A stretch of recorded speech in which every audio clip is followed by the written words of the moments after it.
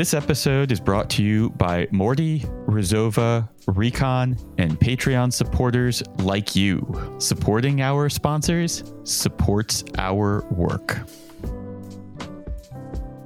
This year, we're hosting Recon, the Reality Escape convention, virtually, so that we can bring our entire global community together. Our team has decided to alternate 1 year in person, 1 year virtual, and this year we are doing it online. We had such a fantastic time at the first in-person Recon, and we wanted to make sure that our friends from around the world who maybe couldn't manage to come in person are still able to enjoy Recon with all of the variety of speakers and guests that we have. And that's exactly what we're doing. Recon has a variety of ticket types to meet your needs, and the basic ticket is free. No tricks. We want our global community at Recon, and we hope to see each and every one of you there August 19th and 20th, 2023. You can learn more at realityescapecon.com. Details in the show notes. Tickets are on sale now. Welcome to the Reality Escape Pod, your lifeline when you need a getaway from the real world. I'm David Spira, alongside my co-host, PG Law. Together, we're exploring immersive gaming from all angles, and we'll be joined by guests who really know their stuff. Today's guest is Joel Head of Headlock Escape Rooms in Norwich, England. Joel, along with his wife Janae, are the creators of the incredible virtual escape game, The Keeper and the Fungus Among Us, and its upcoming prequel, The Rise of the Fungi. Blending funk, puzzles, and puppets, this game remains one of the finest escape experiences that you can have from your home. Welcome, Joel. Hi, thanks so much for having me. Very excited to be here. We're very excited to have you. Big fan. Thank you. I'm a big fan of both of yours as well. You are too kind. And first of all, you have a newborn, which is why Janae isn't with us today. So congratulations. Thank you. Thank you very much. I'm exhausted, but it's fun. Obi is adorable. I don't have to do all the work, but seeing the photos, real cute. Wait, your baby's name is Obi, as in Obi-Wan Kenobi? So his full name is Oberon, but we shortened it to Obi. So Oberon, is that from Shakespeare? It is A Midsummer Night's Dream, but we are uneducated heathens, so we didn't know that whenever we found the name. We loved it so much whenever we saw it, because it actually means royal bear in like ancient German or something like that. Royal bear? Yeah. We wanted to name him Bear first, but then we were like, what if he becomes bald later? And Bearhead isn't a very good name for a bald person. So we were like, we need to find a different name. I asked my dad what my name meant once, and he said it meant miraculous herb. And I was like, really? And then I was like, well, I was in high school when I was deep into my pot smoking days. And I was like, oh, this is fantastic. I got to be honest. I feel like that is a really good lead into this episode. What a segue. Let's dive into this. I want to set the scene. In the fall of 2021, I was very burnt out on virtual escape rooms. I was pretty much only playing them when multiple people were raving about a specific game, and even still, I usually needed some persuading. The Keeper and the Fungus Among Us was a game that I could not ignore. So many people were talking about it. And a few seconds in, it thawed my heart. Puppets, music, dioramas, a narrative through line, it hit on every level for me.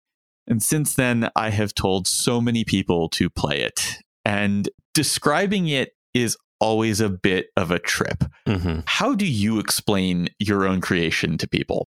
Well, we usually just say it's a puppet musical escape game adventure. And even if you try to describe it in every single detail, it's still hard for people to picture it or to even know what to expect. So yeah, it is very hard to explain. I'm glad it's not just me. I'm usually good at explaining things. It is delightful, though. It is really reminiscent of some of my favorite movies from the 80s. There's the puppets. It's got a little bit of the labyrinth feel to it. For me, there's a very kind of nostalgic feeling when I play it, I guess. With maybe it's like seeing little puppets. It brings me back to Mr. Rogers. I don't know. Let's actually start there. You have been running this game for so many people across so many cultures. It feels to me like it's a combination of Mr. Rogers and Rocky Horror and Zelda with funk layered on top. But I have to imagine that depending upon where you're from and the age you are, the cultural comparisons have to change a lot. Is that something you've been seeing? Yeah, absolutely. It's not even that. It's just pretty much whenever anyone new plays the game, they bring up something else that we've never even heard of that it reminds them of. So like it does feel very nostalgic for people, but it's different for every single person. No one can actually pinpoint what it reminds them of. And I think it's just because we were inspired by so many different things that we just threw everything into a melting pot, and that's what came out. Whenever Canadians play, I think there's a show called like Big Friendly Giant or something like that. That's like a Mr. Rogers thing. He does puppets and hand puppets and things like that. It's all puppet related kids show sort of things. Every single country, every single person and team have a different thing to compare it to, which has been kind of cool for us. Probably one of the reasons it's been so popular is you're able to impose your own cultural, not expectations, but, drawing from your childhood. It brings you back to certain things. And it's great that it's different for different people. And it's not a specific reference. It's just a general feeling. So when your game came out, it really made a big splash. And to be honest, we were like, who are these people? Like the first thing that they presented to us is so incredible. And it is just such a complete product. And so we were wondering, how did all of this start? What's the origin story for The Keeper and the Fungus Among Us? We were wanting to open an escape room before the pandemic happened. And so we were looking at buildings. We were about to open up a brick and mortar store. We knew that there was going to be a lockdown coming, so we changed our plans to doing deliverable tabletop games. We even built a full room that we can take down and full walls. It's a full escape game that we could basically just unbolt and bolt back together. Wait, so when you meant like a full wall, like you were building an escape room in like a container or something that you could take around to different places? Yeah, it would pack up into our van and we can take it wherever we wanted to. That was the plan. I thought you meant like a tabletop escape room, but you're talking about like a full room. We had some of those too. So the Mystic Ruins was our big room that we were going to be taking around. So then the lockdown happened and we were like, okay, how are we going to do this? So we started seeing people making online games. So we were like, all right, let's just set this up in our house and run this in our house. The Mystic Ruins was actually our first game that got us going on online. And so we had a lot of great reviews from that. We had a lot of players in the UK play through that. And we were like, well, we need to make something new. And we wanted something that was going to be like this big epic adventure. We wanted to make it more just made for online play. We needed to be made for Zoom. And we're like, everything that we have is run out of our house. So it has to be in a spare bedroom. It has to be contained in there. So we're like, okay, let's just shrink everything to small. Let's just make everything into a diorama. So then that was like, all right, well, all the characters have to be puppets. Everything just has to be much smaller. And then we were like, let's just make it into a musical. Why not? So we just threw everything together. What made you decide to go musical? Do you have a musical background? Yeah, I used to be a music teacher, actually, before we started doing all the escape room stuff. I've been playing guitar and trombone and drums and anything I could get my hands on since I was a kid. So, yeah. All of the music production is you? Are there anyone else involved? And Janae, she'll jump in and sing on some things. But yeah, it's just the two of us. Wow. And what is Janae's background? She's actually a nurse, but she's also very musical as well. We actually both met at the band camp dance when we were 13 years old. Met at band camp. Yeah, we met at band camp. This one time? She is also an artist and she paints a whole lot and sculpts. And it was just this weird mashup of all of the things that we know how to do and just threw it all together in this game. So you mentioned that she paints and sculpts. Was she the one who was producing the dioramas and the puppets? Basically everything that you see during the game, she made. All the puppets she made. There's a few like little 3D printed things here and there that I did. I just did everything that you can't see. Wow, it's awesome.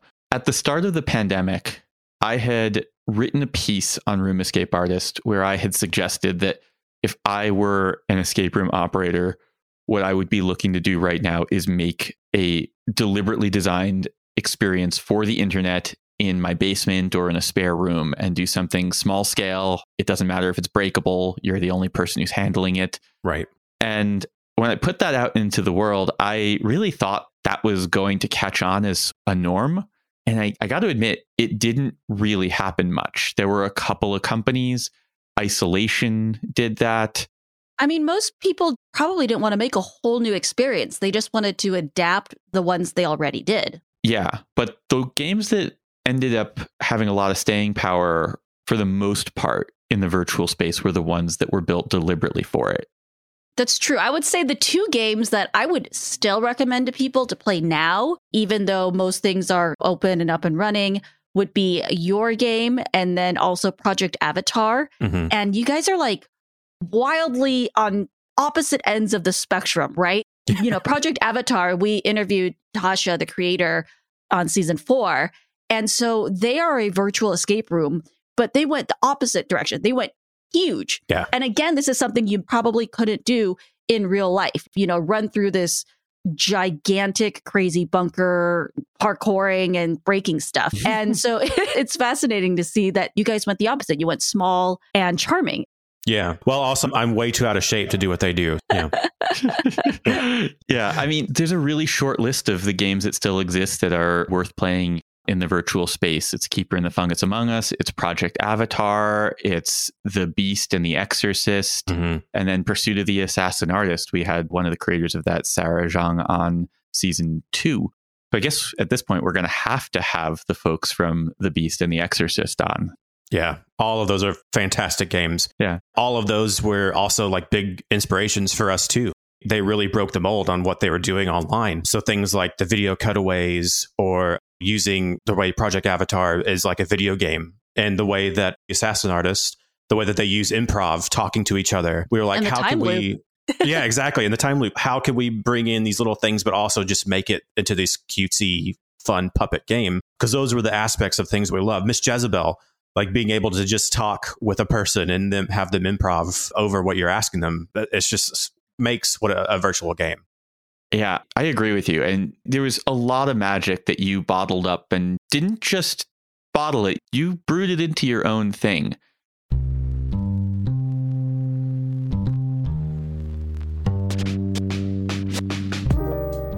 We're taking a moment to thank our sponsor, Morty. Morty is a free app for discovering, planning, tracking, and reviewing your escape rooms and other immersive social outings. And Morty is now available for all to use on its brand new web experience, in addition to its fantastic iPhone app. I believe in Morty so much that I have a stake in it as an advisor. So, David, how do you use Morty? I am all about that wish list. I am always being recommended games by people. So many people, whenever they find something amazing, they're shooting me a message and saying, hey, have you played? Or I haven't seen a review from Room Escape Artist. And on top of that, we now have all of these other writers writing for us. Many of them are going out into the world and finding wonderful games. I need to keep track of all of that. And Morty is the absolute easiest way for me to do that. So when we are going to a particular city, I pull up the app, I throw in a filter, take a look at what's already on my wish list. And then the other thing that I do is I really like to go and check out the rings for the various games in a given city and find the ones that are singing to me, the ones that look like they're popular or maybe a little bit polarizing. I love both. What do you mean by rings? The rating rings. Blue, yellow, and red rings that show kind of a heat map of how popular they are in the app. Red is when someone flags a game as they loved it. Yellow, they gave it a thumbs up. And blue, a thumbs down. You can learn more at mortyapp.com/repod. That's REPOD to sign up and get a special badge for our listeners. Link and details are in the show notes. There are a number of remarkable components to The Keeper and the Fungus Among Us. The music, the dioramas, the puppets, the tech, the puzzles, the story. Who was responsible for each part, and how did you bring all of that together into a singular experience? A lot of the ideas just came one after the other. So we started with that basic thing of, all right, everything is just going to be small. And we also liked just the general aesthetic of mushrooms. We thought we could make it really cute. We could make it really funky.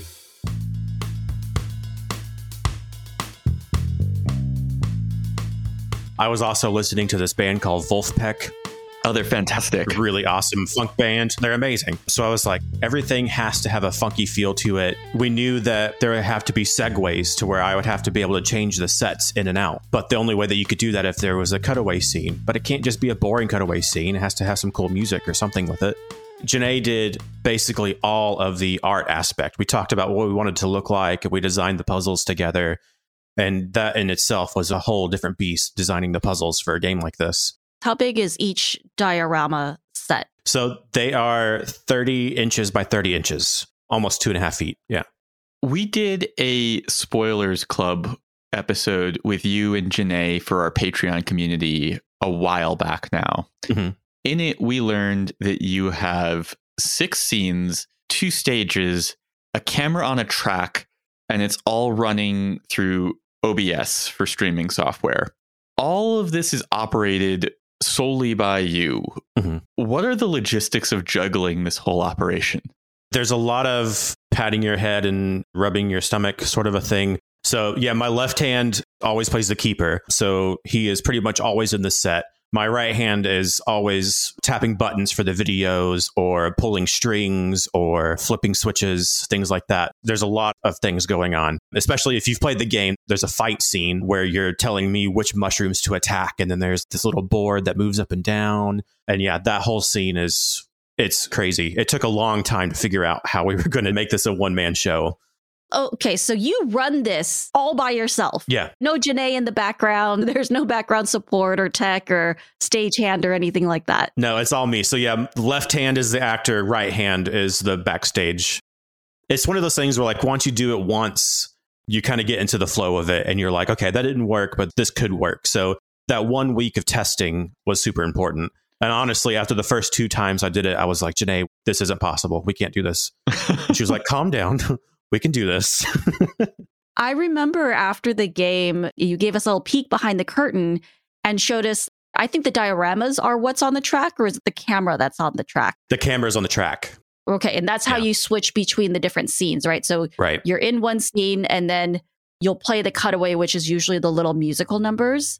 And then magic, we're in a new land. Right. Right. The camera moves on a track. We have 2 different stages, right? A lot of times we'll have like a short little video where I could just move the camera over to the other side and then I can hit play on the next side and we're ready to go.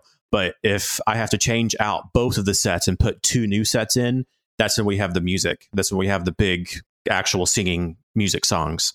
How many sets do you have total? 6 sets total. You're switching between 6 sets. Wow. Yeah, 6 sets. I really loved that you did this post-game, behind-the-scenes look for the players, and it's pretty unusual. Most people don't want to give away all of their secrets. So what brought that about? Do you do that for everybody, or? We do it for everyone. It's mostly because I love seeing the behind the scenes. I love to see how things work. And I understand when companies are like, no, we don't want to share our secrets. And I'm like, okay, that's perfectly fine. But I love seeing how the cogs turn. And so I figured a lot of people would probably also like to see that. But a lot of people probably don't understand or see, oh, it looks really simple, or you're just moving a camera around to different sets. But when you have a very limited space, you have to get creative with it. So I figured people would just like to see it. You mentioned the puppet is always on your left hand, which I think is a really brilliant design because of the way that it allows your hand to still function as a hand while also being a character. I know that Barnaby Dixon was a huge influence on your work. Can you tell us about who he is and how he influenced the design of the puppets in this world? Yeah, so Barnaby Dixon, we honestly hadn't heard of him until we were doing a lot of research for this game, mostly because I have never done puppeteering before this. We had this idea in our mind, but we weren't really sure what we wanted it to look like. Barnaby Dixon does all of these hand puppets, but really they're not hand puppets. They're like finger puppets. And they are these incredible miniature contraptions. They're like little bitty machines on his fingers. And the way that they move, it's so realistic. And also just like in this fantasy world, You have to look him up if you don't know who he is. His YouTube channel is incredible. It's amazing. It is so neat. And he's done a lot of work. There was some sort of play that he helped on that used a lot of like paper puppets and things on stage. He also helped with the latest Dark Crystal that was on Netflix a few years ago. There's like a little thing in there where they have a montage story about the sword or something like that. And he basically did all the puppeteering for that. He was such a big inspiration, and maybe I can tag him in this after this comes out and he might play the game, which would be amazing. We'll tweet at him maybe. See if we can get some attention, because I feel like from seeing his stuff, I feel like he would really appreciate what you've done. I hope so. But also what we're doing is not even near the scale of what he does. But I think the way that he built his things, because he uses both of his hands for these little bitty puppets, and the way that they operate is incredible. But that had us thinking like, okay, we need to have a different route and different way of thinking for these puppets, because you can't really have your fingers walking on, two fingers moving things around. Your hand has to work as a hand. So luckily I stumbled upon this thing to 3D print that was basically like an exoskeleton type thing that was designed to basically just punch stuff. I saw it and I was like, okay, that can work perfectly. So I printed it out, and Janae worked her magic and made this awesome dragon head thing. And we were like, okay, it can't just be an animal. We're just going to make something up because the whole game is weird. So why not this? I have a major affinity for puppets. I grew up with this puppet theater that my grandfather had built for my mom and her sister, and my brother and I ended up with it. So we had all these antique puppets. Later on, when I consulted on the pilot episode for the TV series Create the Escape, which had kids designing escape rooms for their parents and families to play, I was very insistent on use of puppets in that experience. Yeah. I am such a huge fan of it. They do show up in some escape rooms, but it's definitely not the norm. And I think there's a lot more opportunity. And I think you really did a wonderful job of demonstrating the opportunity that exists there. Thank you. Thank you. David and I had just recorded a bonus episode where we talked about different elements that you should have in children's play. And a lot of the elements were all things that you would find in escape rooms, hunting and gathering, and being able to have secret spaces and paths and maps and animal allies. And that was the one thing that struck both of us. We were like, every other thing that I had mentioned in this list of recommended things for children's play areas are usually found in escape rooms, but animal allies, that was one of them. And I was like, this needs to also be a requirement in escape rooms, I feel like. Yeah, absolutely. Part of why the puppets are so much fun. Yeah. I think we just found the missing link for the whole medium. Yeah, definitely. We have some actual brick and mortar escape room mock-ups of using puppets as a clue system or having puppets as part of the storyline. Yeah, and I know that they're out there, but in a very different way. We have some mock-ups, some ideas. I hope it's the next evolution, because we go from walkie-talkies, which is me talking to like this brick of plastic, to voice of God, which I do appreciate better, mostly because I can hear it and understand it a little bit better. But if instead of voice of God, it's now coming from an animal ally, how much better is that? Be so much fun. And I get why owners don't do it, because it's so much more work. Part of me is like, okay, the dream would be to have a fully automated room where it just resets itself, and that would be amazing. You're doing what you have to do to help the teams, and the room does the rest of it. And then the other part of me is like, okay, I want to be laying on my back with my hand up in the air like this and have a puppet talk to this team as well. Another part of the charm of Keeper and the Fungus Among Us was the humor. This was a really funny escape room, and it's not that often we see comedy and humor in escape rooms. So we were wondering how much of the humor was built into the script and how much of it emerged through different playtests. I think it was about half and half, really. I have a very dry sense of humor. I'm very introverted most of the time. Janae is the exact opposite. And so we play off of each other pretty well in that aspect. She's a lot funnier than I am. But also, if one of the players says something really funny, I just say, I'm stealing that. And then it just lives the rest of the time in the game. I like how Janae made the introvert be the game master. It's a little bit different because I'm not actually in front of the camera. Yeah, I don't know why. It just feels a little bit different. But yeah, there's one part in a set where you're talking to a bird and I say something like, this is just a generic bird that he doesn't want to be pigeonholed into anything. Yeah, that was straight up stolen from someone, and I wish I could give them credit, but it was just too good to leave. That's a good line. It's funny every time. You were just mentioning a little bit about the creative dynamic between you and Janae. And since I work with my wife, Lisa, on so many different things, I'm always fascinated about how couples who work together actually do it. How does your dynamic as a couple change between work and regular life? I think our best ideas are the ones that just come out of nowhere. We'll sit down and try to plan something for hours. And sometimes we get something, sometimes we don't. A lot of times inspiration is only like 5 or 10% of your process, right? But usually the way we work is she'll say something that I think is completely impossible to do. And then I keep saying that until I figure out a way to do it. That's usually our process. Yeah. That's pretty relatable. At first I'll say, no way, that's impossible. There's no possible way of doing this until I have a mock-up and a SketchUp and it's built.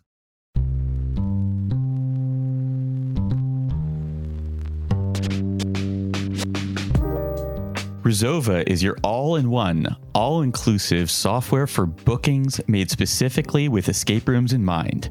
Incorporating community-driven features, it's designed to follow the guest journey, from selecting times to book, waiver management, integrated point-of-sale system, and follow-up emails.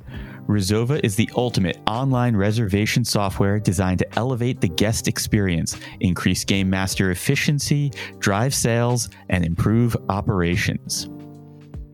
PG, what is fantastic about Rezova is that they offer something for the owners, something for the guests, and something for the GMs. What does Rezova offer the guests?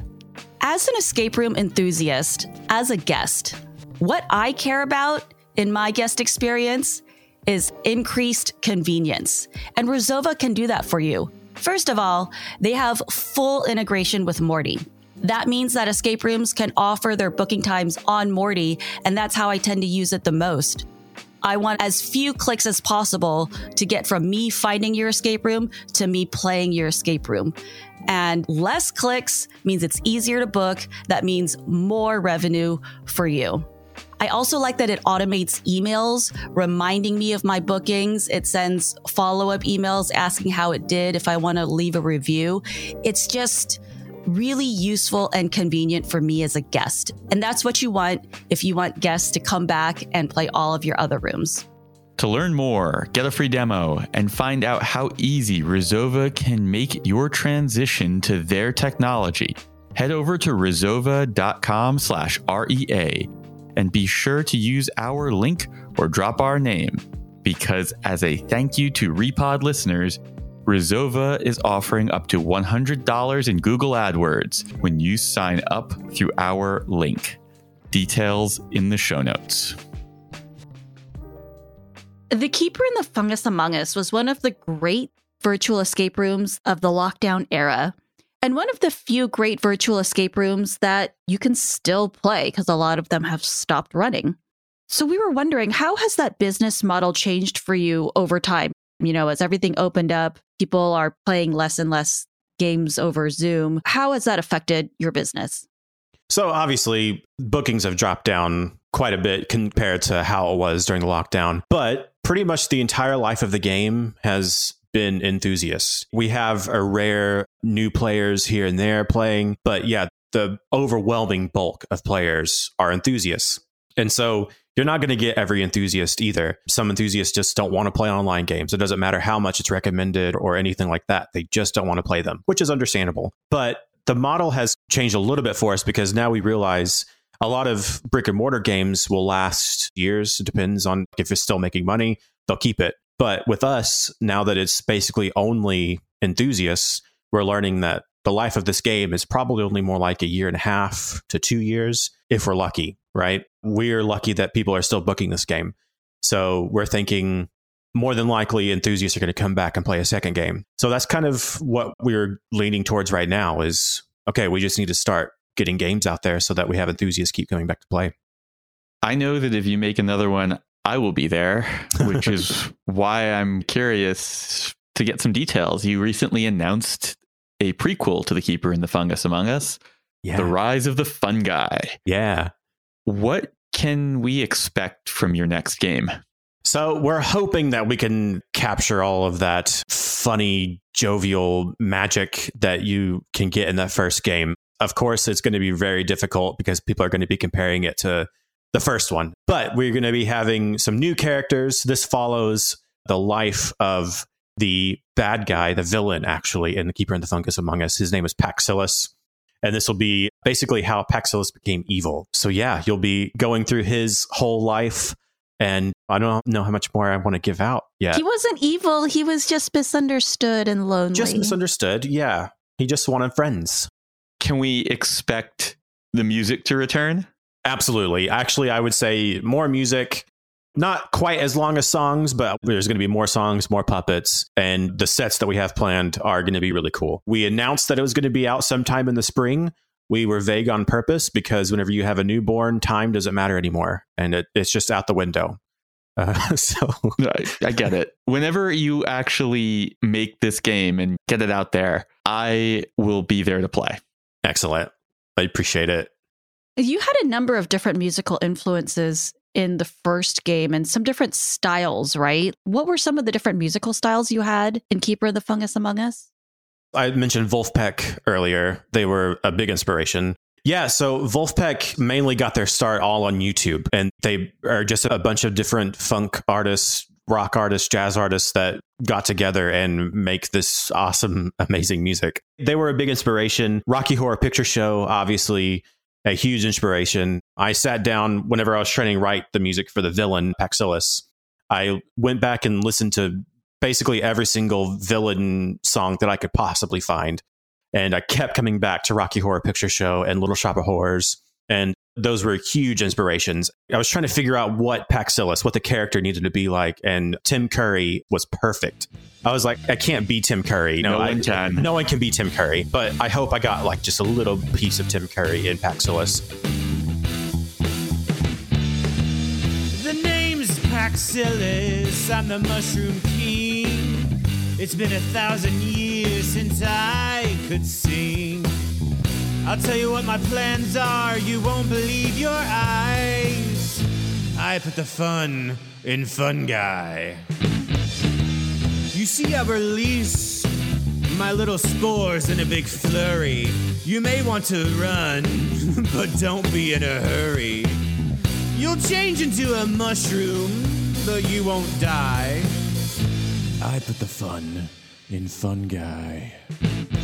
There's like a bit of like a sweeping, gloating kind of vibe. Yeah, he's full of himself. Yeah, he's the most important thing in the room all the time. But also, whenever we were doing, as you play the game and you see these different sets, we have a short video that gives close-ups of things in that set in more detail, mostly because Janae worked so hard on him and it looks incredible up close. So we wanted to kind of show that off. And so as we were going through the set, I was thinking like, one of them is a tortoise forest.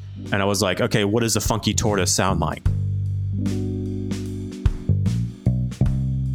And that's how I wrote the music. Usually started with the bass line, and got that laid down, added in the drums, added in some guitar, and that's what came out. So what does a funky tortoise sound like?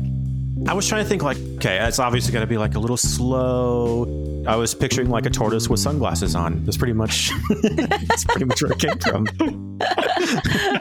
A lazy doobie brother. Yeah, exactly. And then like for the fight scene, the fungus fight scene, there's a song playing the entire time you're fighting the mushrooms.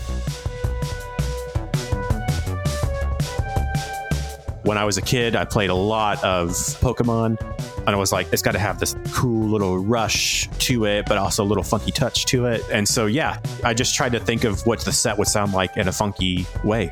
It's funny. I always, even as a kid, was amused by the music that would frequently be playing during battle in JRPGs. You know, this intense driving music while you're just like selecting words from menus. Yeah. I think that's part of the magic behind what made your game so memorable was this sweeping soundscape that you created for it. And obviously, you put a lot of thought into it. And for a lot of games, not only these virtual online escape games, but escape rooms in general, there's little to no thought for music. I've been in some rooms where I'm like, there's no ambient background music at all. It's boring. It's not fun. David knows lately I've been editing our bonus episodes and I've been adding in a lot of music. And even like for our Halloween, I put in some little bit creepy music when David was telling a slightly creepy story. And I was like, whoa, this made it like 100. So much better. It made his story 100 times better.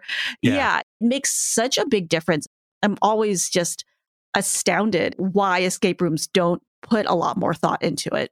Yeah, definitely. I think it was especially important for us because it's difficult to make a virtual game immersive, right? And so we just try to do as much as we possibly could. And even when there's not music playing and you're just sitting there in the set, if you're in like a forest scene, there are birds chirping in the background. If there's a river in the set, there's a river water sounds.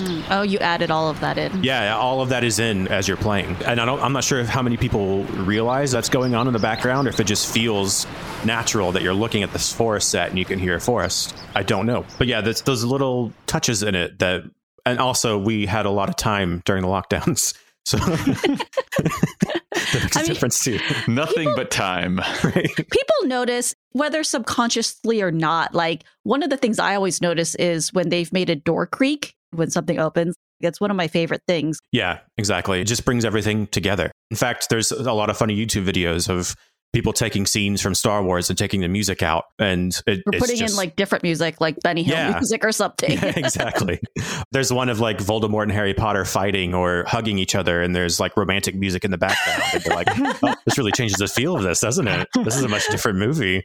So with your new game, do you have a new inspiration or is it just what comes out of the characters and the script? It really is what comes out of the characters in the script. I've always loved funk music. I mean, going back to Stevie Wonder and some of the early like Aretha Franklin stuff.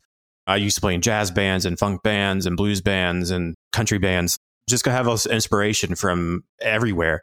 So yeah, it's really whatever we think that character is going to resemble, what he's going to look like. And yeah, I think it all stems from that, what the story is.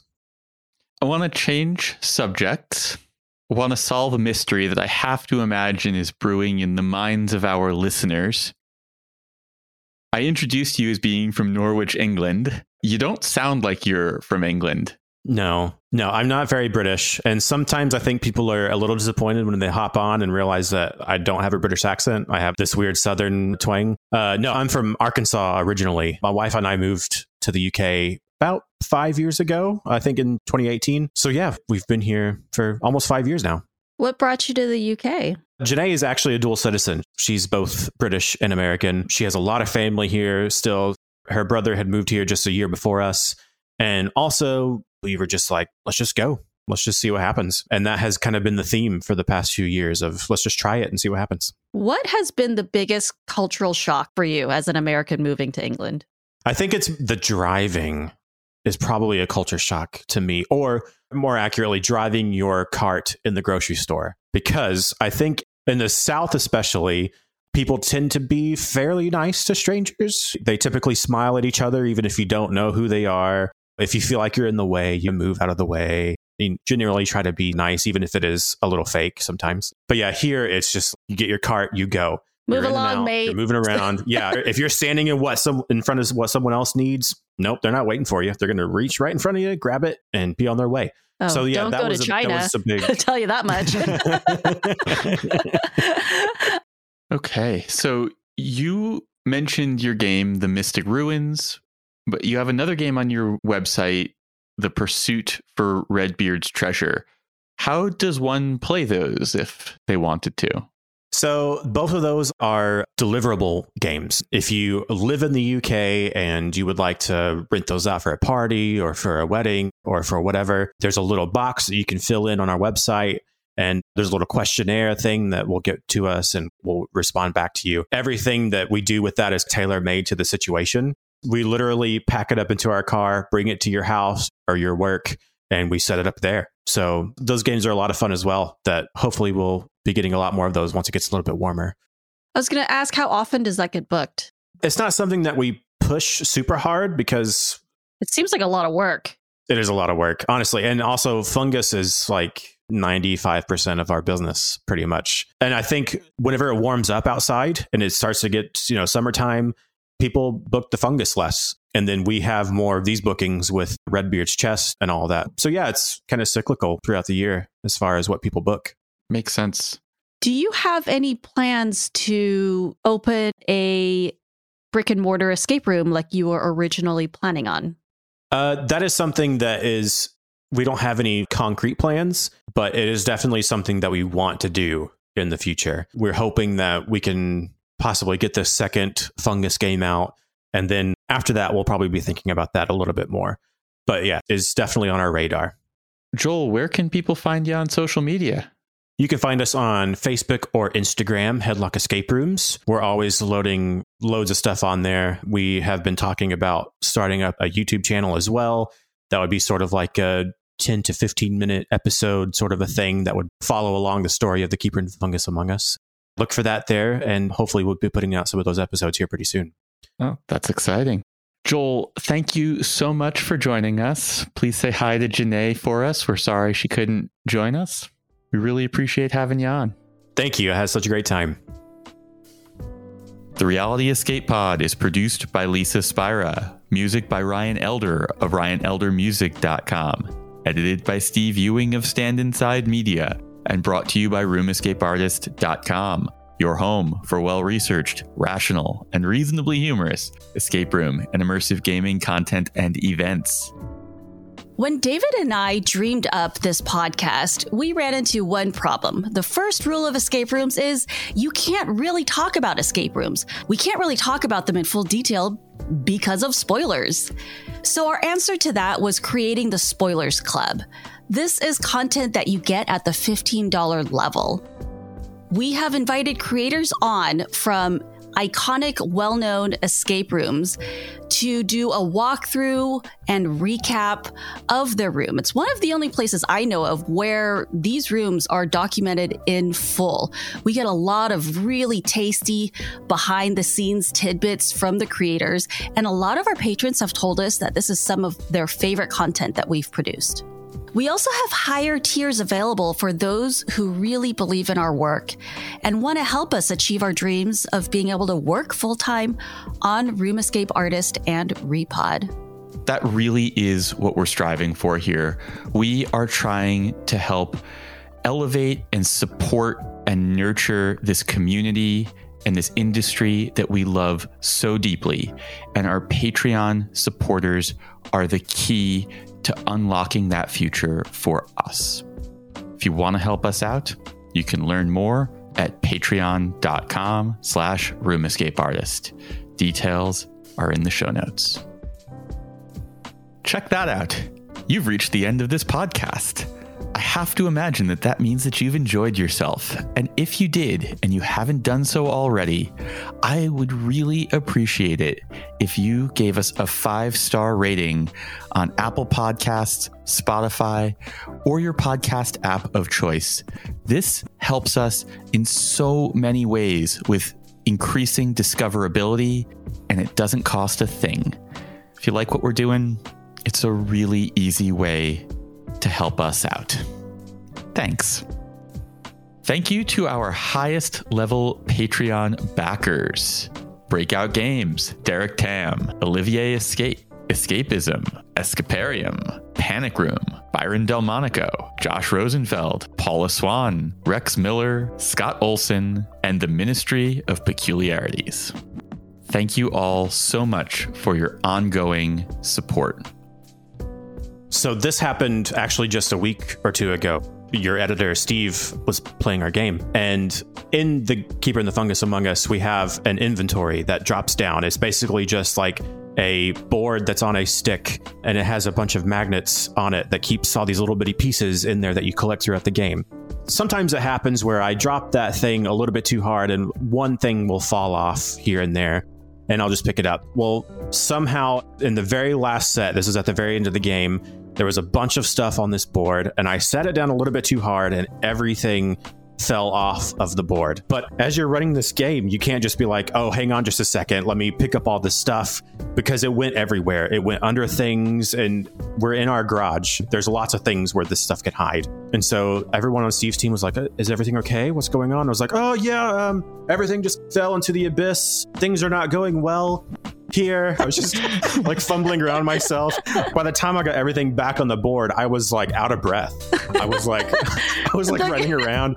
I was like breaking a sweat because it was a nightmare.